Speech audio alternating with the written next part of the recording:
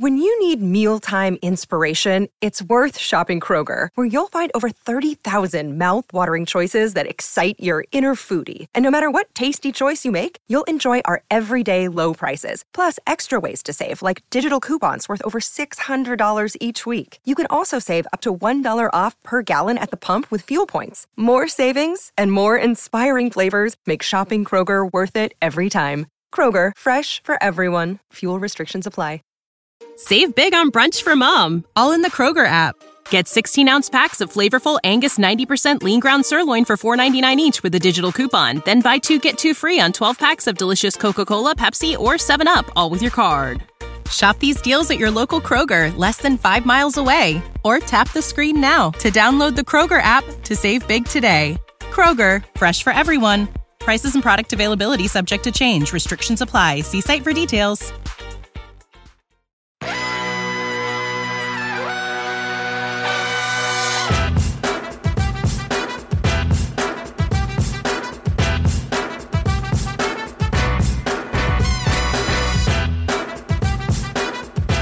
You are listening to Rum Bunter Radio.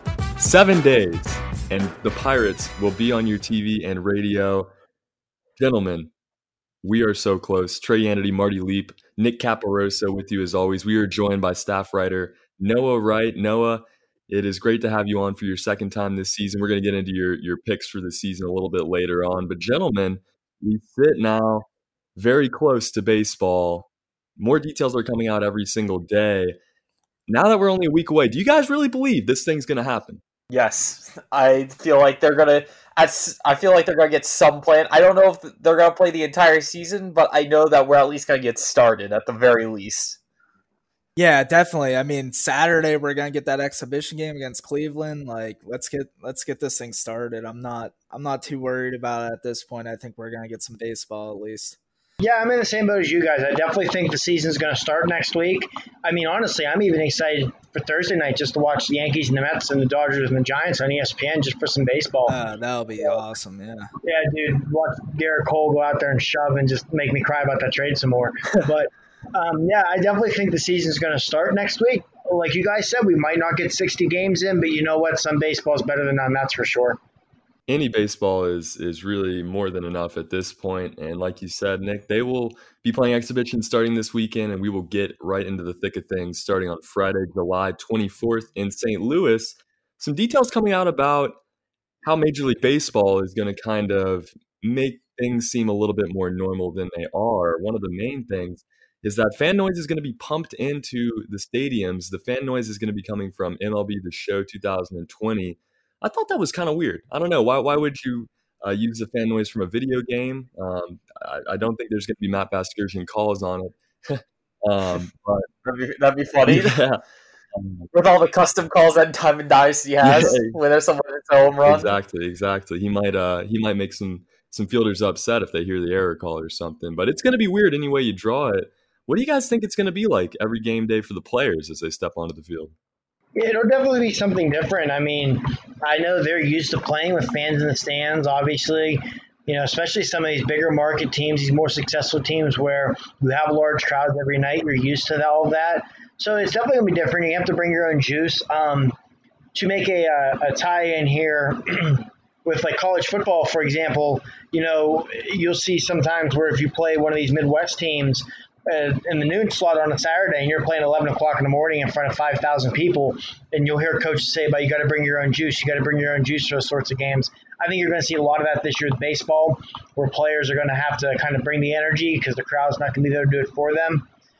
Last night I was watching a Dodgers inter-squad game, and they were broadcasting, and they still had players walk-up music. They still had the organist and all that sort of thing. So I think doing things like that will help the players to try and keep some sense of normalcy, but it's definitely going to be an adjustment period for players to start the year, especially at the stadiums where there are going to be no fans. I know some stadiums are going to have some fans in them, but the ones that have no fans at all, I think it'll definitely be an adjustment period for these guys so they get used to it. I also wonder how much of that is on the TV side of things as well. You know, as consumers sit to watch the game, you know, we're used to hearing that crowd noise in the background. You know, we're not used to being able to hear, exactly what might come out of the pitcher's mouth after a bad pitch. So I think that might be part of that as well. Trying to, keep the game on TV as natural as possible as well. Certainly, and I think that normalcy is what they're going for, regardless of how they accomplish it. And I think that's a good step towards it. Curtain calls might be a little bit awkward, though. Now that we are just a week away from baseball, the rosters are becoming a little bit more concrete. I don't want to say anything's official. Obviously, positive tests are coming out every day. Austin Meadows has just tested positive for COVID-19. But now that we are pretty close here, how safe can we feel about this roster? Gregory Polanco has not reported the last 2 days. We're going to get into that in a little bit here further. Who else do we got to worry about? And maybe, who else joins the team in that case? Yeah, I really don't think you can just predict who's the most in danger or who's the least in danger. This is kind of just a thing that you got to take day by day and just see what happens. I mean, I hope Polanco's okay. I hope he doesn't have it because he is supposed to play a big role on this team this year after seeing out all last year. And I really think that 2020 could be, a big turning point of a year for him. But I just don't think this is something that you can really predict to say, oh, well, he's more in danger than that. This is something that she's got to take day by day and just see what happens. Now, like I mentioned, Gregory Polanco has missed the last 2 days at camp, reported by Derek Shelton. Don't want to speculate, but do we see Gregory Polanco on opening day, or are the Pirates going to be looking for a third outfielder? It's definitely starting to look a little hairy at this point. I mean, it's 3 days in a row now. Polanco has not been in the field working out with the team. As you said, Shelton has not released why. I don't know if it's an injury. I don't know if it's COVID related. The fact he's not been to the ballpark at all kind of leads me to believe maybe it is COVID related, because if he was injured, I don't see why he wouldn't still be there. But then again, in the world of COVID, I guess you probably want to have as few people there as possible. So guys who aren't going to participate, no matter the reason, probably wouldn't be there. But with Polanco's past injury issues, you've always got to worry with him. It really would be a shame, though, if he is injured again and is not ready to start the season, because he really does look prime for a big year. I mean, the last 2 times he was healthy in 16 and 18, he had massive seasons. He was killing the ball in spring training. The Pirates were raving about him in summer camp. So it really would be a shame if Polanco is not ready for opening day. Yeah, and like you said, I was really looking forward to seeing what Polanco could do this year. Like Noah said, maybe turn the corner this year. And I know we say that every year. And in 2018, it really started to look like he was doing that before he tore his labrum there. And he hit 280 in the second half of that season, which if he can hit 280 and provide the type of power that just naturally he's going to provide, he's what they need in the middle of the lineup. And I was just excited to see what Shelton could do with him after seeing what Shelton did with Max Kepler last year. Very similar kind of big left-handed power hitters. Kepler hit 36 home runs last year with the Twins. So I was really looking forward to seeing if Polanco could maybe have a similar breakout under Shelton. And it's we've been talking about it pretty much the whole season. Gregory Polanco is going to be the X factor on this team. I mean, he's going to kind of make or break this offense depending on how healthy he can stay and how well he can perform when he's on the team. Let's say he doesn't show up.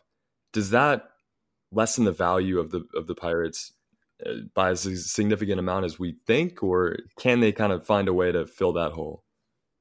I think it's going to be a pretty big impact to lose Polanco. I mean, when he's healthy, that's, I feel like he can be a guy that can give you 25 home runs, a 270 average, get on base a decent amount, and steal a few bases here and there. That's a pretty big offensive force you'd be losing with Polanco if he were to be out for a long period of time, or like last year, most or all the season. On top of that, Noah, I know, I said this on a previous show. Josh Bell mentioned that this offseason, that was one of the biggest impacts on his second half last year, is not having Polanco behind him in the lineup. Yeah, I think a big thing, too, if you lose Polanco, it's just who are you going to replace him with? I mean, no slight. Yeah, now you have Dyson and Heredia. Yeah, I mean, who are no Guillermo longer Heredia is a platooning. great glove guy, but he's nowhere near the hitter Polanco is. He's a below average hitter.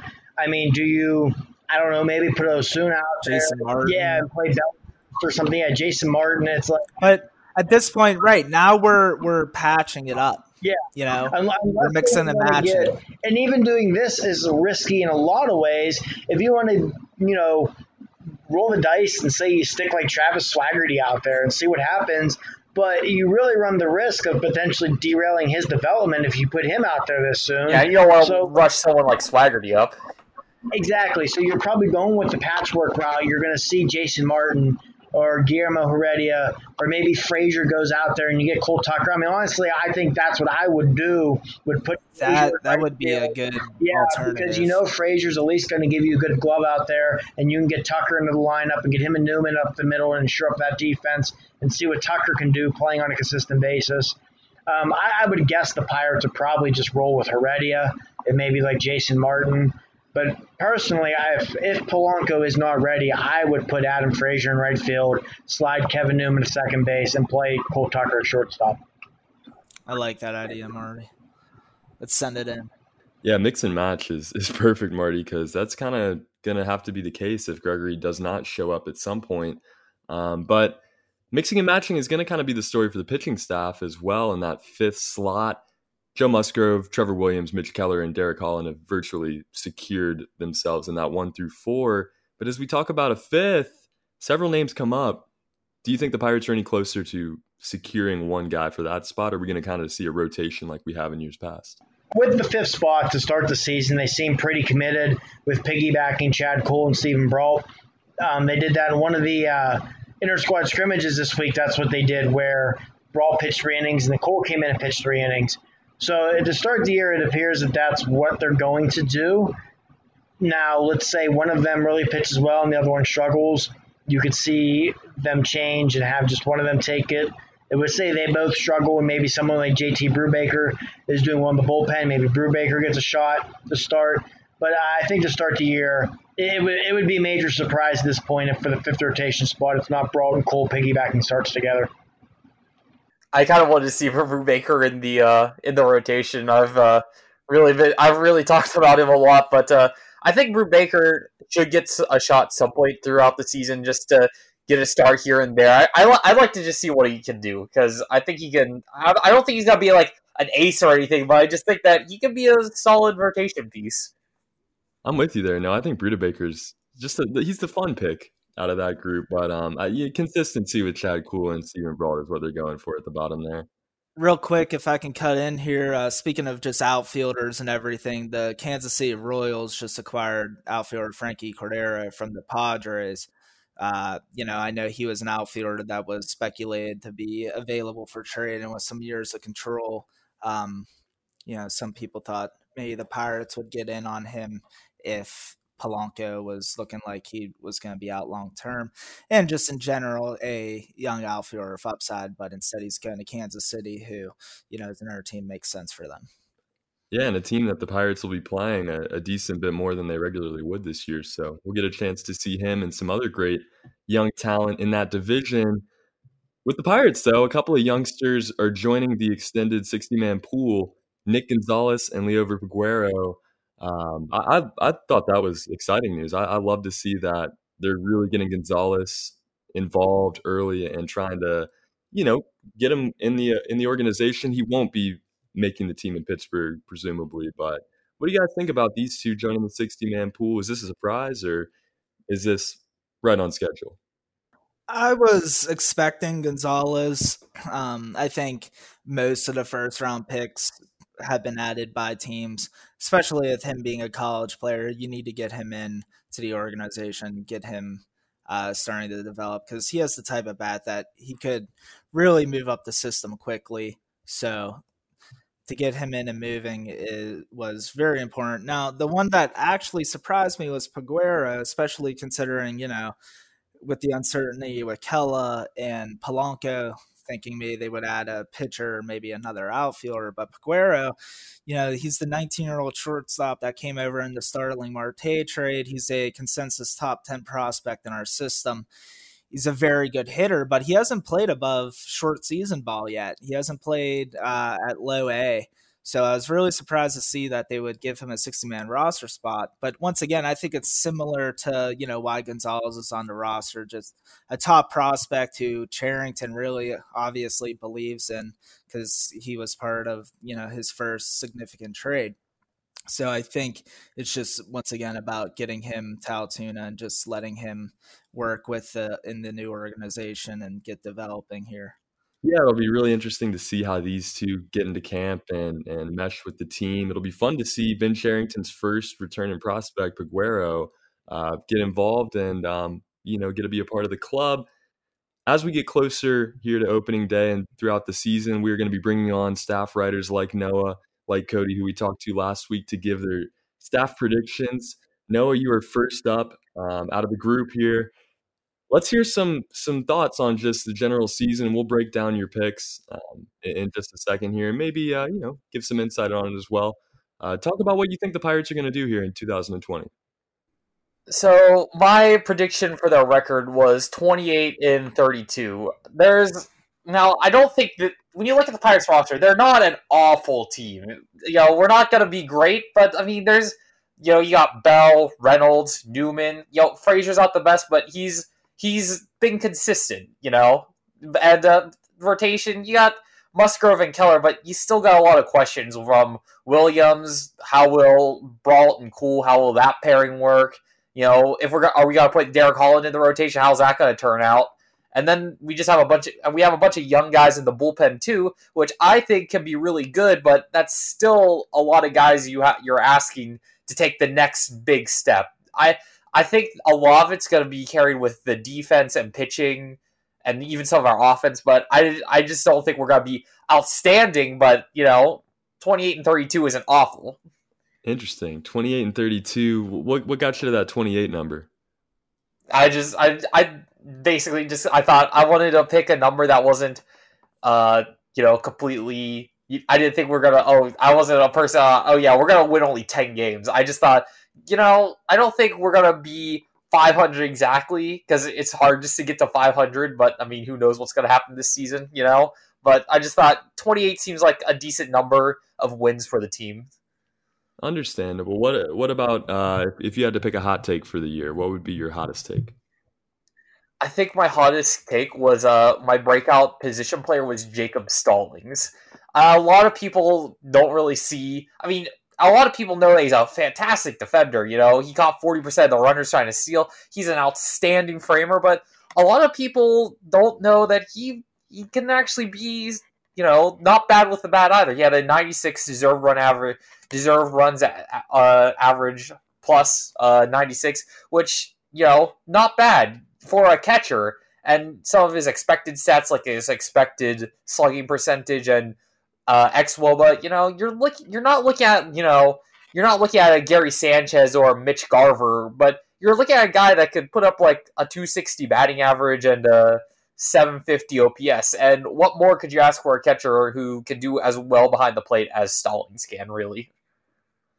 Jacob Stallings has continued to improve and continue to become what seems to be the pitcher's preferred catcher as the season went on last year, and really the year before that as well. Let's talk about maybe some sleepers, though. Some guys, Jacob Stallings even one of them, but maybe some other guys on the team that are continuing to make their mark and are really going to emerge this season. Now, one of those guys I picked was actually for my breakout pitcher, Clay Holmes. I mean, last year, not very good of a year, but you look at the numbers, he could not control his fastball last year. He walked 37.9% of the batters he faced with that pitch. And that's a lot of batters. That's 14 of his 36 walks. But besides that, his sinker, his slider, his curveball, his three primary pitches, batters didn't even register a 400 slugging percentage, and most of them didn't even get a 250 batting average on the pitch. So on those three pitches, so he works on that fastball, or he doesn't use it very much, or even at all next year. And I think Holmes could really be one of the more underrated relief pitchers in baseball. It's going to be so fun to see how Holmes is now with Oscar Marin compared to how he was with Bray Searage. But Holmes, I'm going to be honest, Noah, is one of the guys in that bullpen I think is, maybe a little bit less than we expected out of him. I don't put many guys in there, maybe Michael Felice in that category as well. Yeah, I think you're right with Holmes there. He was one of those pitchers that Neil Huntington drafted. I believe he was like a 9th round pick in 2011, maybe. And he got a large signing bonus, one that was well over the slot value. And so he kind of came in with the expectation that he would grow into something. And obviously he has, he's made the big leagues, and he has a power fastball and a good slider. Like Noah said, it's just a matter of if he can get it controlled. Hopefully with a new pitching coach, Oscar Marin, maybe he can, tap into that a little bit and get him to hone in his pitches a little bit, because really when it comes to just pure stuff, he has some of the best pure stuff on the team. And so if him and Stallings can get that worked out and get him throwing more strikes, then I think he can reach that, top 15 prospect potential that he was rated as.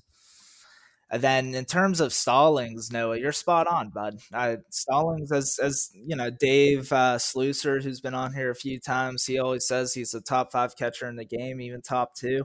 I think Dave's being a little aggressive with that right now, but he definitely has that all-around game, and he does more with the bat than people realize. And I think it's because no one has ever really expected much from him. No one even really heard of him coming up through the minor leagues unless you really pay attention to the Pirates minor leagues. So the only reason he really got any press when he did get called up was because his dad was the basketball coach. But he's done every level, he has surpassed expectations, and he just keeps doing that. And I think the Pirates pitching staff is definitely in good hands. Yeah, and with, Stallings is really going to help the pitching staff, like you said. Having a good catcher you're comfortable with makes a huge difference than somebody that you're not very comfortable with. And, for sure, considering the defense he brings, how good of a pitch framer is, that's two things that Elias Diaz really wasn't that great at last year, but that's a huge difference in terms of just how good defensively, and that can completely change the pitching staff.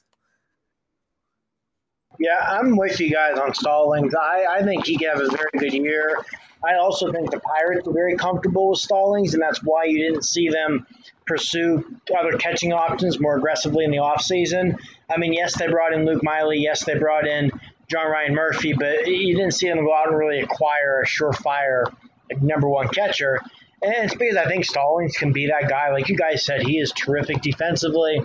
He's a very good pitch framer. He does a great job of handling the pitching staff, and he's a better hitter than anyone wants to give him credit for. I mean, last year, there was a reason that he was the guy that the starters wanted to catch him in their starts. And if you look at the Pirate numbers, I don't have them right in front of me, but I do know there was a substantial difference in the team ERA, in the team slugging percentage allowed, even in the team's winning record when Stallings was behind the dish and when it was Diaz or Cervelli or whoever. So I do think Stallings is in store for a big year, and I like the Clay Holmes pick as well. As you guys have touched on, Holmes has some terrific stuff. It's a matter of putting it all together for him at this point. And if Oscar Marin can tap into that with Holmes, the Pirates could really have a very solid middle reliever on their hands with him. He has so much movement on his pitches, like his sinker and slider and curveball, and he can throw his curveball or his sinker in the up to the mid-90s. I mean, I feel like there's got to be something there to make him a really underrated relief pitcher. I'll never forget his first spring training. He pitched a game. He didn't even have his last name on his back yet, and I was watching, it was late, and my dad was watching a game with me, and he was like, who is this guy? And I knew a little bit about him, but I didn't realize just how nasty his stuff was. It was just taking off. And really then he could not control it though. He's just so raw. And I think if you, like you said, Mark, I think if you can contain that and get the right pitching coach, which I think we have in Oscar Marin now, that's a guy that could be your 8th inning guy or even, a potential starter down the road.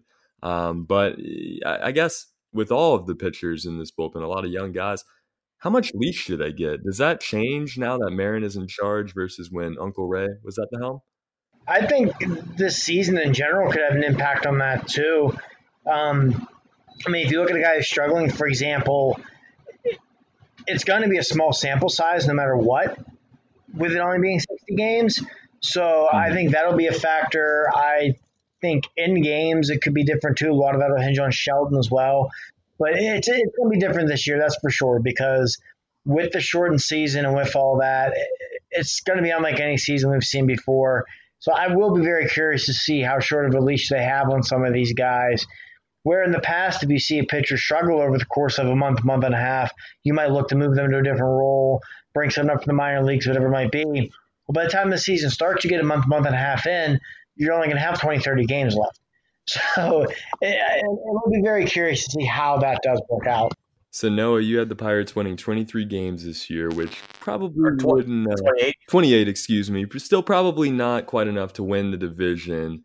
So if you had to look into your crystal ball for me and give me a division winner, and maybe let's say even a World Series winner, who would that be? Now, for the are we going with the National League Central for the division? Yeah, we'll start with the Central, and then you can give me maybe a more broad.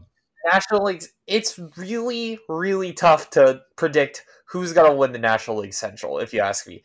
The Cubs, the Brewers, the Cardinals, and the Reds, to me, all look like teams that if you told me they won it at the end of the year, I won't be surprised. I think the Reds are really, really underrated. They added a lot of good pieces this offseason, but I just feel like the Cardinals are just going to be the Cardinals and win anyway, because it seems like no matter what year it is, the Cardinals are going to be good. I'm going to go with the safe bet. Marty's blood is boiling. Sounds like our You last can't see show. coming out of my ears right now.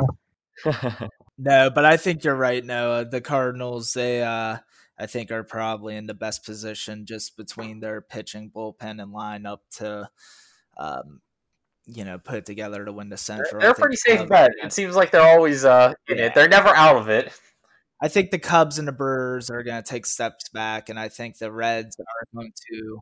I think the Reds could take a step forward, but I think we talked a little on the last show. Sometimes when you have teams with those high expectations, they fall flat type of thing. So it's just too glamorous, I think, in Cincinnati.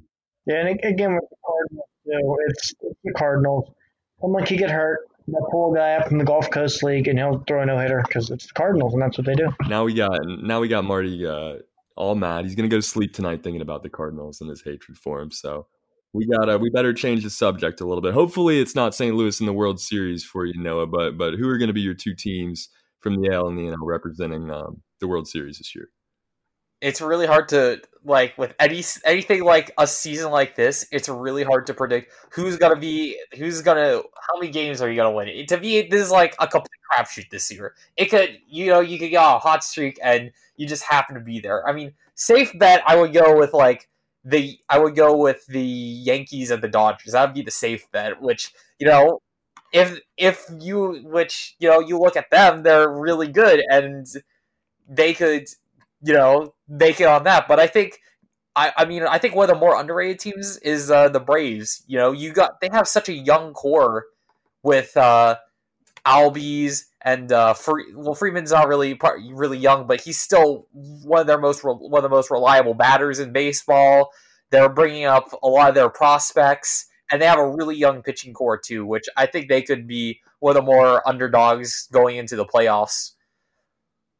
Yeah, I like the Braves pick. That's who I was thinking as kind of my wild card World Series team, just because, like you said, they have a lot of young talent on that team. Acuna, Albies, obviously leading the way for them, and they're just going to continue to get better. Plus, like you said, they have a lot of good young power pitching, and they might be the type of team that if they get off to a hot start, they don't look back. Obviously, American League, like you said, the Yankees, they make the big splash of acquiring Garrett Cole in a shortened season. When you're running out him in that lineup, it's going to be hard to keep up with the Yankees. Yeah, and for American League, I really want to see them in the playoffs and make it deep. I really want to see the Rays do something, because I would be surprised if they did. You see that starting rotation. Glasnow, Morton. Yeah, that's pretty sad, but still, Glasnow, Morton, Snell. That's a really good first 3 pitchers, and they still have a lot of more young prospects to fill out the rest. Their offense is not bad. They brought in Renfroe, who is a big home run hitter. They got Meadows too. That's also pretty sad, but still, I think they could. I just really want to see them go deep in the playoffs.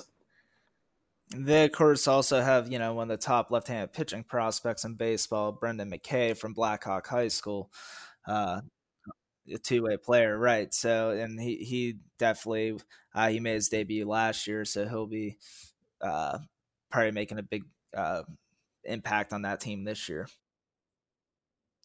That's such an interesting team and really such an interesting division this year. But I like that pick too. And it's funny because I think Glasnow, Morton in Pittsburgh, that sounds just terrible, but some kind of Tampa Bay magic has this two really dominating down there. But I like the pick. No, I think that's an interesting one. We've heard a lot of White Sox. I feel like that's kind of the general sleeper pick in the AL is them losing Kopech really took that back a little bit for me. Their pitching staff really needed him this year.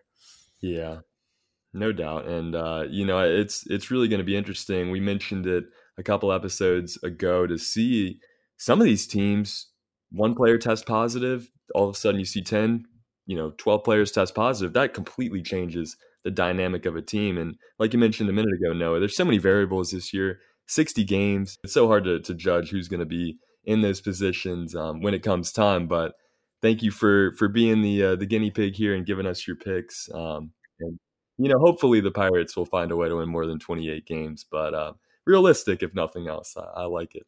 We're going to have Noah on as the season continues, and we're going to have on a lot of great staff writers who's going to be giving their projections as well. And come just 7 days, Marty, Nick, and I will be giving our 2020 season projections. But until next time, that is all we have for you on episode number 8 of Rum Bunter Radio. Thank you for joining us. As always, you can find us on fansided.com/rumbunter, on Apple Music, and on our social media as well. Thank you for joining us. For Marty Leap and Nick Caparoso, my name is Trey Yandy. Let's go Bucks.